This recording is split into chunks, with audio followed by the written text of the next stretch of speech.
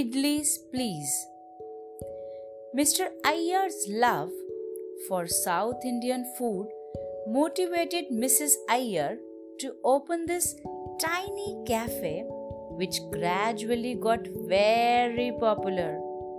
Though she was married to a wealthy fellow and didn't need to generate finance, but confidence, satisfaction, and happiness of making people eat. Every morning, Mr. Iyer sat at his favorite corner and shouted, "2 idlis, please," brought smile in Mrs. Iyer's eyes. He passed away last night due to sudden heart attack. "2 idlis, please," she shouted next morning, keeping her husband's love alive for her and for idlis both.